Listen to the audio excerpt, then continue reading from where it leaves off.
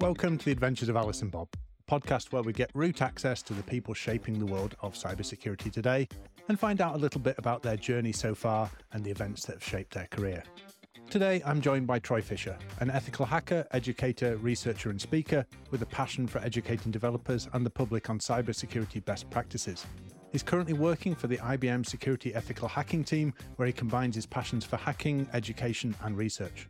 Troy, welcome to the podcast. Thanks, James. So we'll start, as we always do, right at the beginning. How did you first become interested in technology?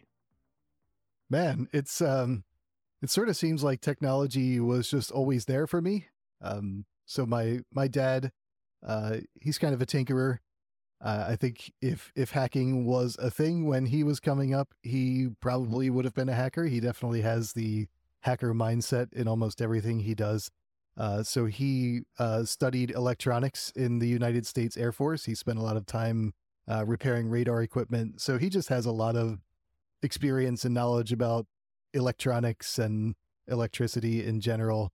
And I think he always felt like it was important to expose us to technology. So going back as long as I can remember, we had a computer in the house. It's kind of funny. I don't remember my dad using the computer a whole lot, but he always wanted to have one around. So the first computer we had in my house was a Magnavox Odyssey 2.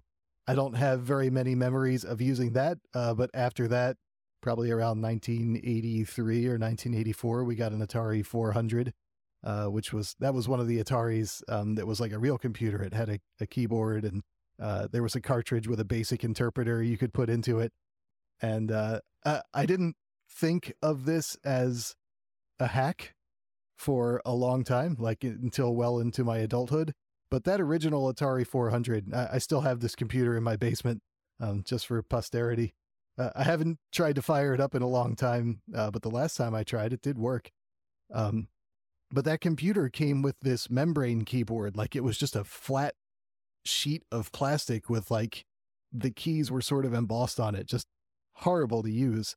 And my dad actually like got an Atari 800, which had like a mechanical chiclet keyboard, and he swapped the two keyboards out. Like, and that was, that was a hack, right? He made that thing work the way that he wanted it to work. And it's kind of crazy thinking back because he didn't have the internet. He didn't have YouTube. So like, I don't know how he knew that was a thing that you could do or how to do it, but I guess he just, looked up some stuff up at the library and used his existing electronics knowledge and just figured it out. So I was always exposed to those computers. After the Atari 400 got a little long in its tooth, we got a Commodore 64 and then we got a PC. And yeah, it's just, I've kind of always had a computer of some kind within arm's reach. So obviously people listening to this at home might think, hacking runs in the family there. You've clearly got an interest in electronics and these technology and these systems. But I'm looking at the background there and seeing some guitars and possibly a banjo behind you there. And I know you've also at the time had a passion for music. So what led you down the computer science route rather than the entertainment, the musician route? Well, it was mostly practical in nature. I've been making music just about as long as I've been fiddling with computers. I started singing in choirs when I was 5-6 years old. So music has always been a part of my life. When I was getting to the end of high school and it was to the point where I needed to decide what career path I wanted to take, I looked very seriously into music theater because I also love performing on stage as well. And I just had to come to that decision whether I wanted to live the performer's lifestyle or the sort of business lifestyle. And anyone who's a professional performer will tell you that if there's anything else you're interested in, anything at all, do that thing. And that was kind of the path that I followed. Like I also had that passion for computer science. I knew that having, an office job would give me a stable lifestyle. And that's the lifestyle that I grew up with, and that's the lifestyle that I wanted to have. And of course, one really wonderful thing about arts is that you can always do it. So to this day, I'm making music. I performed just yesterday with my banjo and my ukulele, and I try to get on stage once every year or so. And so yeah, I kind of get the best of both worlds. That's fantastic. And yeah, I've heard that from a few people now, actually, who are, they have the passion for music, but they tend to do anything else but that because more stable income and, more career prospects. But yeah, and it's great that you've kept those passions alive and still going. So from those early stages in the computer, you made that decision to go towards the computer science route. And did you go to university then to study computer science? Was it just a straight progression through education into the industry? Sort of, but it wasn't the progression that I thought I was going to take, which I guess is common for all of us in this business. I knew that I didn't want to be a programmer. Like I can code, I can program, but even like when I was 16 years old, I knew that I would not love just doing that all day, every day. I had a passion for doing IT support type things. I loved, kind of fixing computers and figuring out why things were going wrong. So when I was looking at programs of study, the sort of information systems majors were becoming a big thing, and they were often run by the College of Business. So a lot of people tried to steer me towards those programs. But when I looked at the classes that you had to take, it was like, business law and accounting and finance, and I didn't want to learn any of that kind of stuff. So I decided I would just tough out the actual computer science. And I'm glad I did now, because I learned a lot of sort of in-depth technical things that for a long time I thought I'm never actually going to use this. And now, like, every day doing penetration testing, I'm glad that I studied that stuff. And in some cases, I wish I had paid more attention to a few of those classes.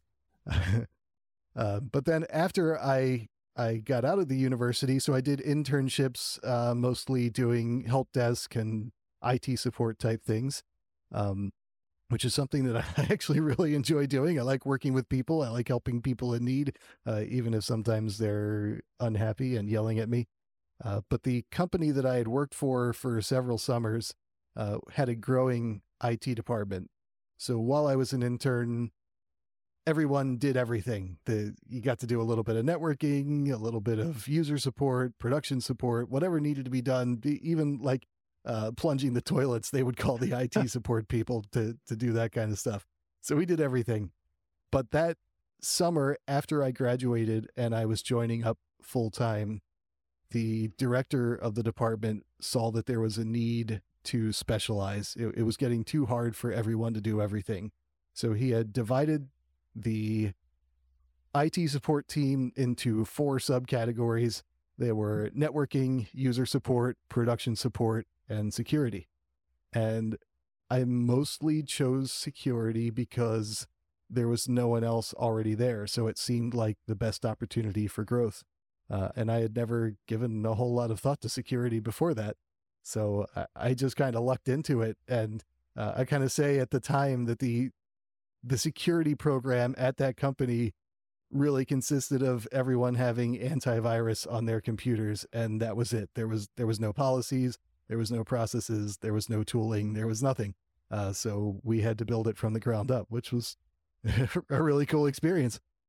And of course, at that time, like you're saying, there wasn't really the thing of a career as an ethical hacker. Most companies, I'm assuming at that time, probably didn't have dedicated security teams, for example. You managed to get into a company that had one as an early start there. So I'm curious, in those early career experiences, I believe you experienced things like dealing with the outbreak of the ILOVEYOU virus early in your career. So how did that come about? What was that instant like for someone early in their career trying to get a handle on security? It was like kind of a shock. Prior to that, things were kind of smooth sailing for me and my department of one. And, I was going about trying to implement policies and get people to sort of do the right thing. And the I Love You virus was one of the sort of early viruses to catch a lot of, to catch legs, I guess you would say. Sure. And it got a lot of press, and it made its way around quite effectively. But the way it worked, this is kind of a fun thing. Like hackers and attackers in those days, they had really kind of a trickster mentality. They weren't trying to really cause problems for you. They were just kind of trying to be silly. So the way this I Love You virus worked is it just spammed everyone in your Outlook address book with an email that said, I love you. So, just one day I'm sitting there toiling away, and I get a few notifications that I have some emails coming in, and I see the I love you, and it's like, here we go. This is it. And I was a big proponent of, so back in those days, people would sort of preemptively shut their networks down if they thought that they could potentially get knocked out by one of these things. And I was always very much against that, because I felt like denial of servicing yourself to prevent getting denial of service was like not the correct course of action. So I was dead set against shutting everything down. But so what we ended up doing was we stopped the SMTP relays so that nothing would go out. But then we had to trace back and figure out who was the source. So that's when we start to get to play a little bit of detective work, which, now that's a whole field in and of itself, forensics and incident response. But back then it was just me. And so I had to work with the people on the networking side of things to figure out who was patient zero, so to speak, and get them cleaned up. And then we could get everyone else cleaned up and get it resolved. And it only took us a few hours. I feel like we did a pretty good job, considering how inexperienced I was and how little we had in terms of resources. Oh, that must have been a really interesting experience, because now, most companies have some sort of playbook or process in place for when they deal with an incident like this. But obviously, like you were saying, this is the first kind of real thing that had come up in that company. Security was a relatively new thing. Were people like jumping up and down worried about this? Were people just entertained by the fact they were getting all these I love you emails?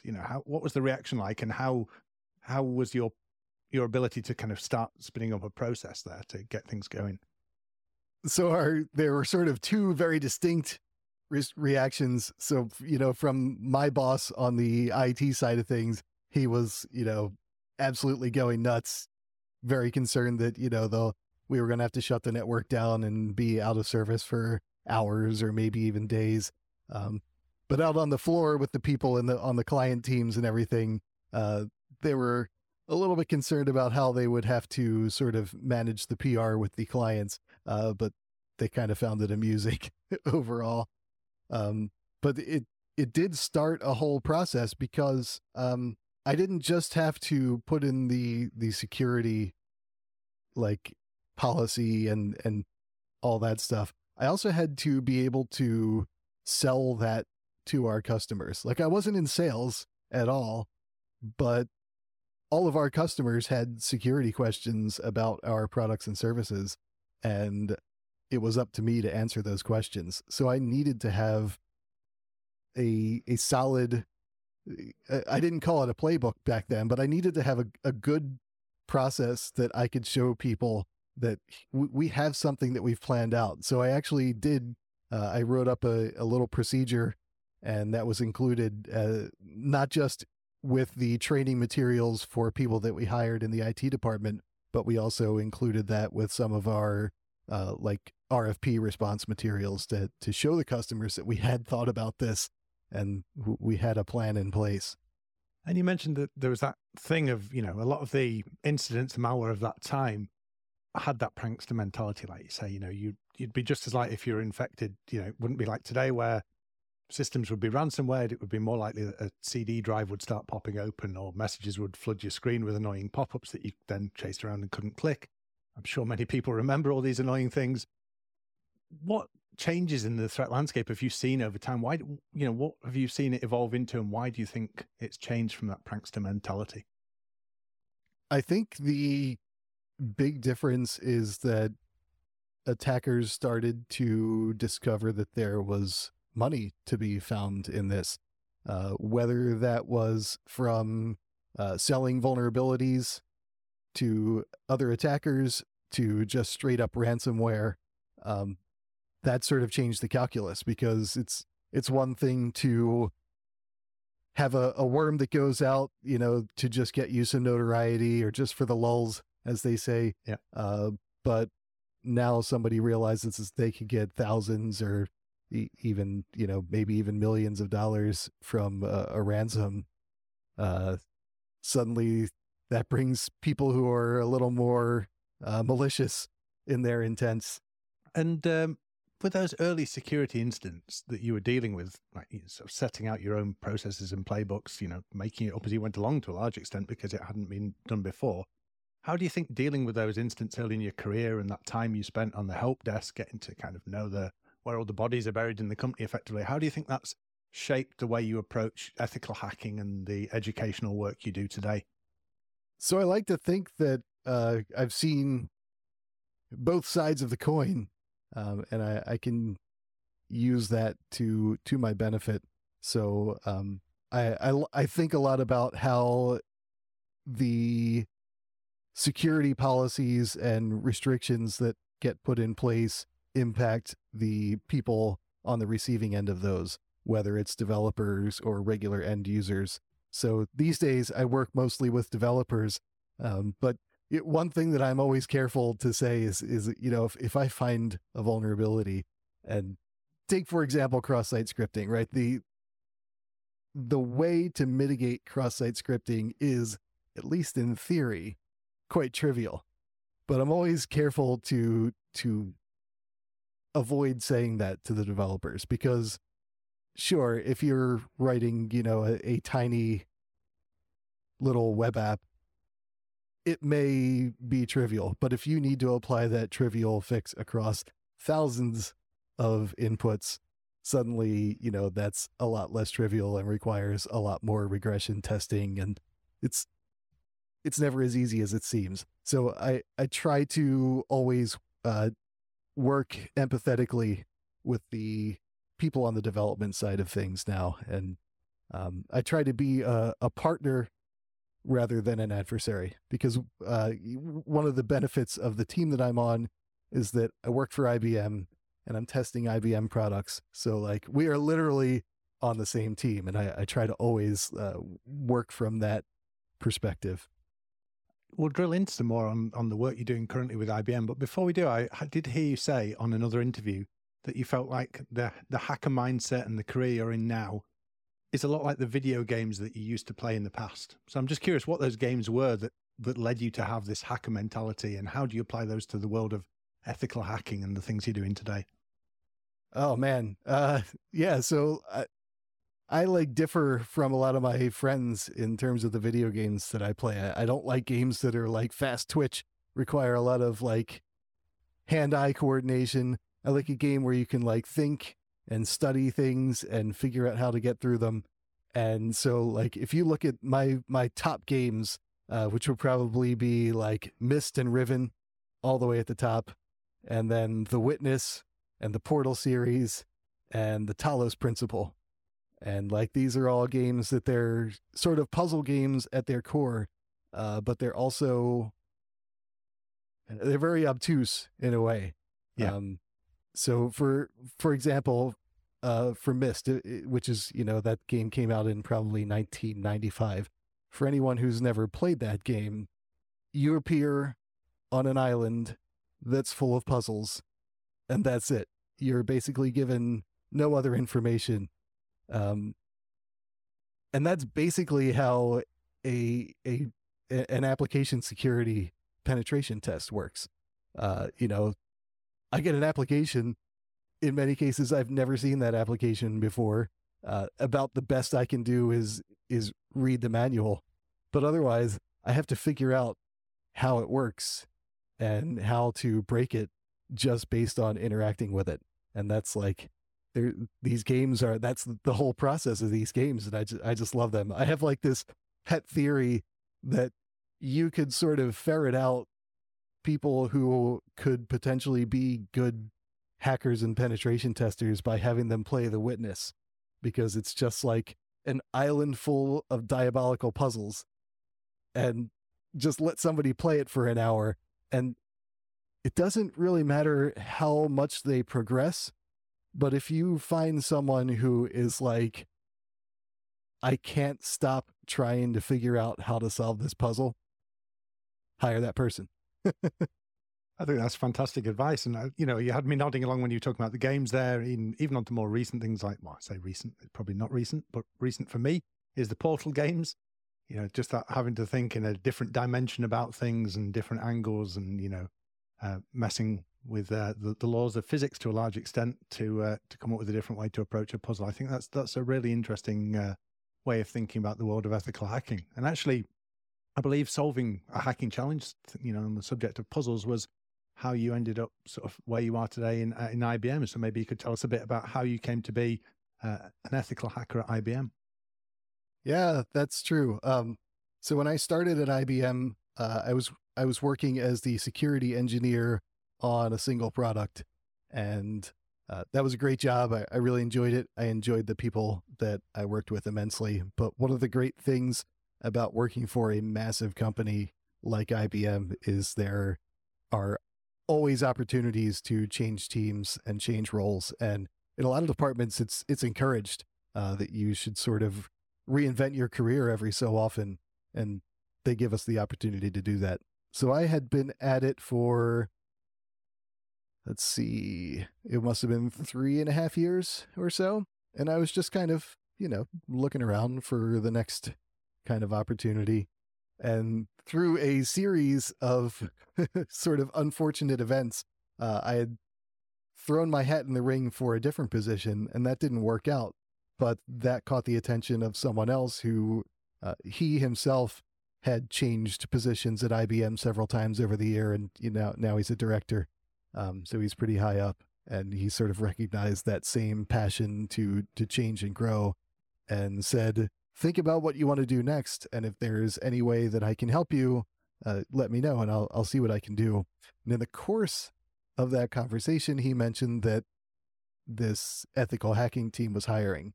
And I was familiar with those guys because they were the ones that did the internal testing on our product. So I already had some experience, even though I wasn't doing any penetration testing.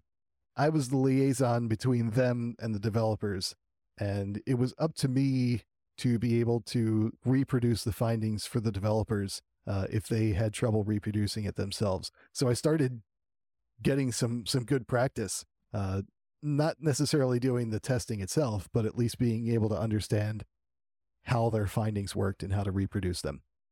So I thought I had some good background. So when this gentleman mentioned that they were hiring, I said, that sounds interesting. And so he gave me a card, and the card had, a base 64 encoded string of characters.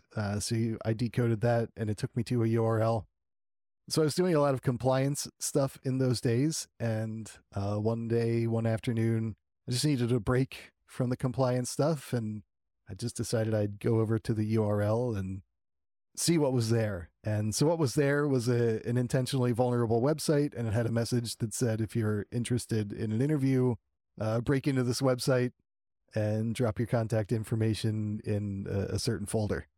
And I thought, okay, I'll give that a try. So I just kind of knocked around for a few hours, and it didn't give you any feedback on whether you were successful or not. So I had no idea if I did anything. But the next morning, I had a Slack message from the manager of the team at that time, and he said, I saw you were playing with my hacking challenge. Did you want an interview? And I said, yes.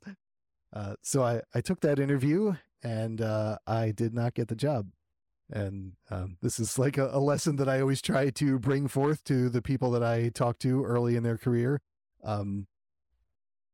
I didn't get the job that first time around, but I made connections with the people on the team. I asked if there was someone who could maybe give me a little bit of mentoring. They helped me figure out what I was a little bit deficient in so that I could study those things. And so I worked on that over the next 5-6 months.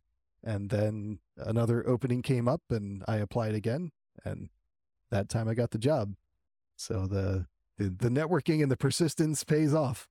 Oh, that's fantastic that you've kind of combined, the puzzle solving thing and the persistence and just worked your way through there and built that network and actually, got the job you wanted to do. And it sounds like you're in an ideal position as well, having previously bridged the gap between the development team and the ethical hacking team to move that way. So what does your current role involve then? What's a typical day like, if there is such a thing as a typical day for an ethical hacker at IBM? I mentioned that the name of the team is IBM Security Ethical Hacking Team. So we are primarily associated with the IBM Security family of products. And basically, we just go around and we test those products one after the other, depending on different conditions, their release schedule, and things like that, the delivery model. They may need to be tested once a year. They may need to be tested once a quarter. So we help them get those tests done, and we just try to shake out as many bugs as possible before those products go out into the real world. The reason our team exists is because when it was started around 10 years ago, someone in management said, if we're going to sell products that have IBM Security in the name, they'd better not have any like glaring security vulnerabilities. So we need someone who can make sure that that doesn't happen. So that's where we are. So the average day is that I'm assigned to a project, and it's usually one product, and I just wail away at that product, and shake out as many bugs as possible. And then the sort of side quests that we go on is we have this educational component, because the same manager who said that we need to make sure the products are secure also said that it's not okay if our team just beats the developers up all day long.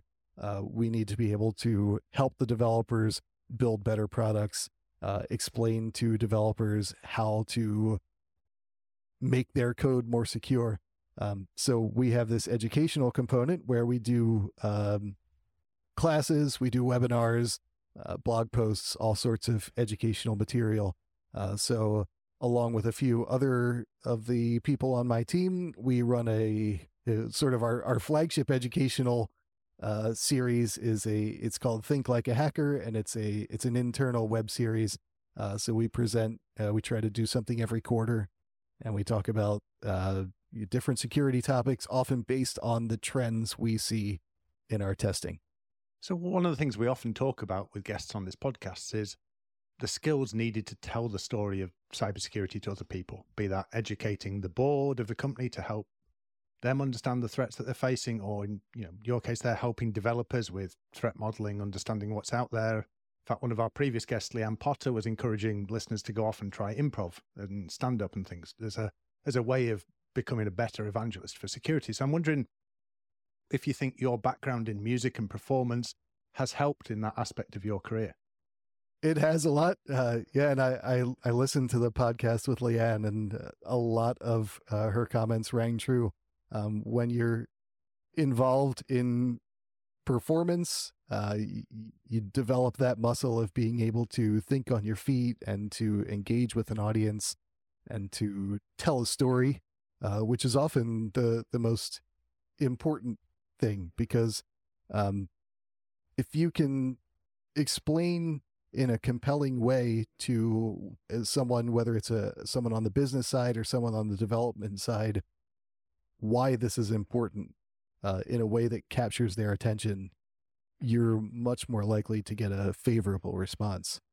And if there's someone out there listening who's maybe doesn't consider themselves a natural performer, who isn't comfortable in front of an audience, have you got any tips you'd give them to how they should get started, how they can get themselves more comfortable with that, or how they can better convey the message? I have two recommendations off the top of my head. The first is to just improve your public look at that. To improve your public speaking skills in general. So there's a sort of club organization, I don't know what you would call it, called Toastmasters. They basically organize meetups where people give impromptu speeches, and then the members of the group share feedback on how they can improve their presentations. And so if you can get involved in an organization like that, that can help with your speaking in general. There's also, in my area, we have community theaters. So it's really easy to get involved in a play and find yourself on stage, even if you just have a couple of lines. That can help you deal with the nerves and the stage fright. But the other side of that is the construction of a good narrative. And there's a lot that goes into that. It's probably a year or two ago, there was a presentation, I think it was on the Black Hills Info Security podcast. And that was about putting together a compelling presentation. So I would encourage anyone to look up that podcast. And there was a lot of really great tips about how to construct a compelling presentation that I still use and have carried forward ever since. That's some great advice there. And it's becoming quite a theme on the podcast, but I think it really does help develop people's skills. The more you can get out and speak, the more you can gain that confidence, even outside of the workplace, just to be able to get in front of people and speak confidently on a topic you know about. When you're doing those engagements and doing that education piece, how do you effectively engage with engineering teams and developers? You know, sometimes there's a us versus them mentality. And I know you said at the start that you feel like you can empathize with them because you've worked both sides. Do you think that's the key to working with those groups, to make sure that you're understanding the challenges they're facing? It is. And also it's really important to build relationships sort of on an ongoing basis. If you're the person who just swoops in once a year and like opens a whole bunch of new trouble tickets that the developers need to fix and then like walks away, that's just not a good relationship. So if you can be a consultant, basically, you know, a person that is always available to help out, you get a lot better results. So I try to be that person for the people that we work with. I try to always make time for them, answer any questions, and never, you know, roll my eyes, act like I don't have time. You know, if I'm in the middle of another test and someone calls me and says, "Hey, I'm working on this thing that you reported 2 months ago. Can you please help me out with it?" Like, I try to always make time and be their partner and be their ally in the business.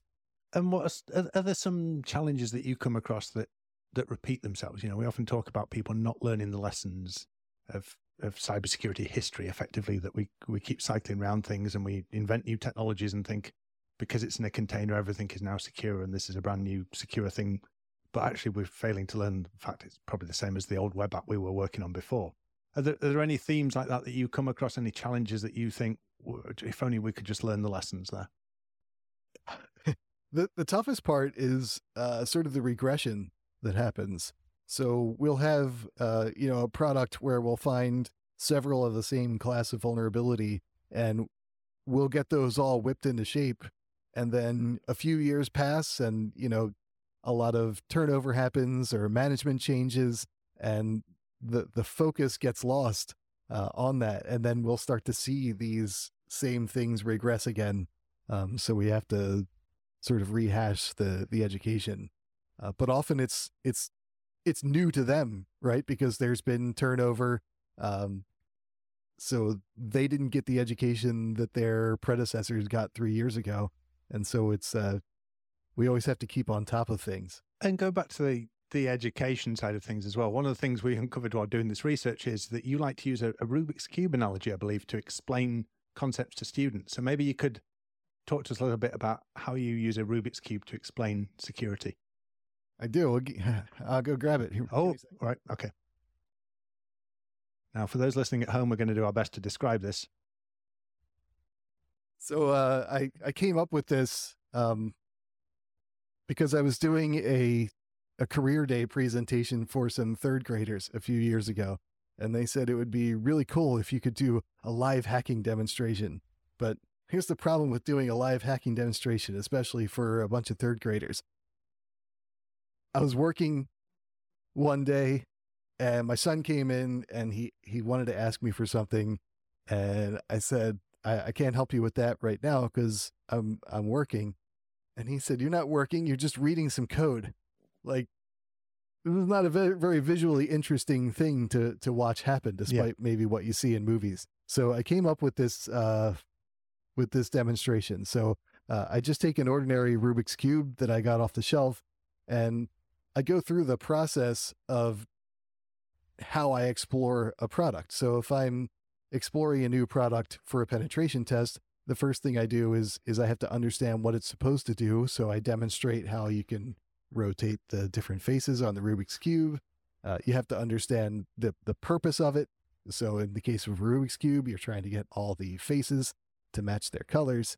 And then once you figure out what it's supposed to do, then you need to figure out how you can make it do something that it's not supposed to do. So in the case of the Rubik's Cube, I try to turn it on the diagonal. I try to peel off the stickers. I always make the joke that they're no longer stickers. They're just molded in. So they patch that vulnerability. Oh, fantastic. Yeah. But with a regular off-the-shelf Hasbro Rubik's Cube, the corner pieces have some play in them. And so you can take this corner piece, and if you pull it out a little bit, you can twist it in place. And there you go. And now you've put the Rubik's Cube into an unwinnable state. So I use that to demonstrate, particularly for younger people, sort of the essence of what hacking is, because people think that hacking has to be, taking a computer and making it do something bizarre. But really you can hack anything, even down to a mechanical device.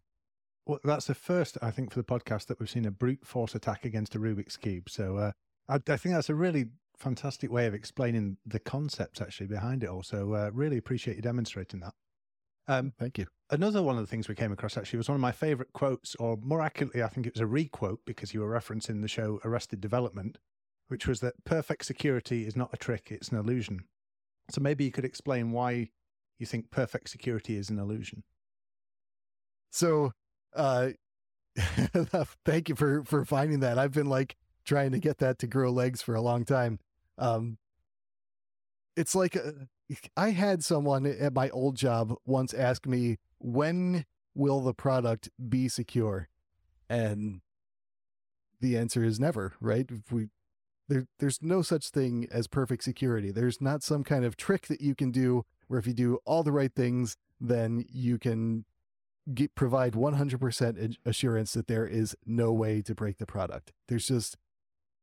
There's ever more clever people out there who figure out new and novel ways to attack these products. So that perfect security it's an illusion. There's no way to do it.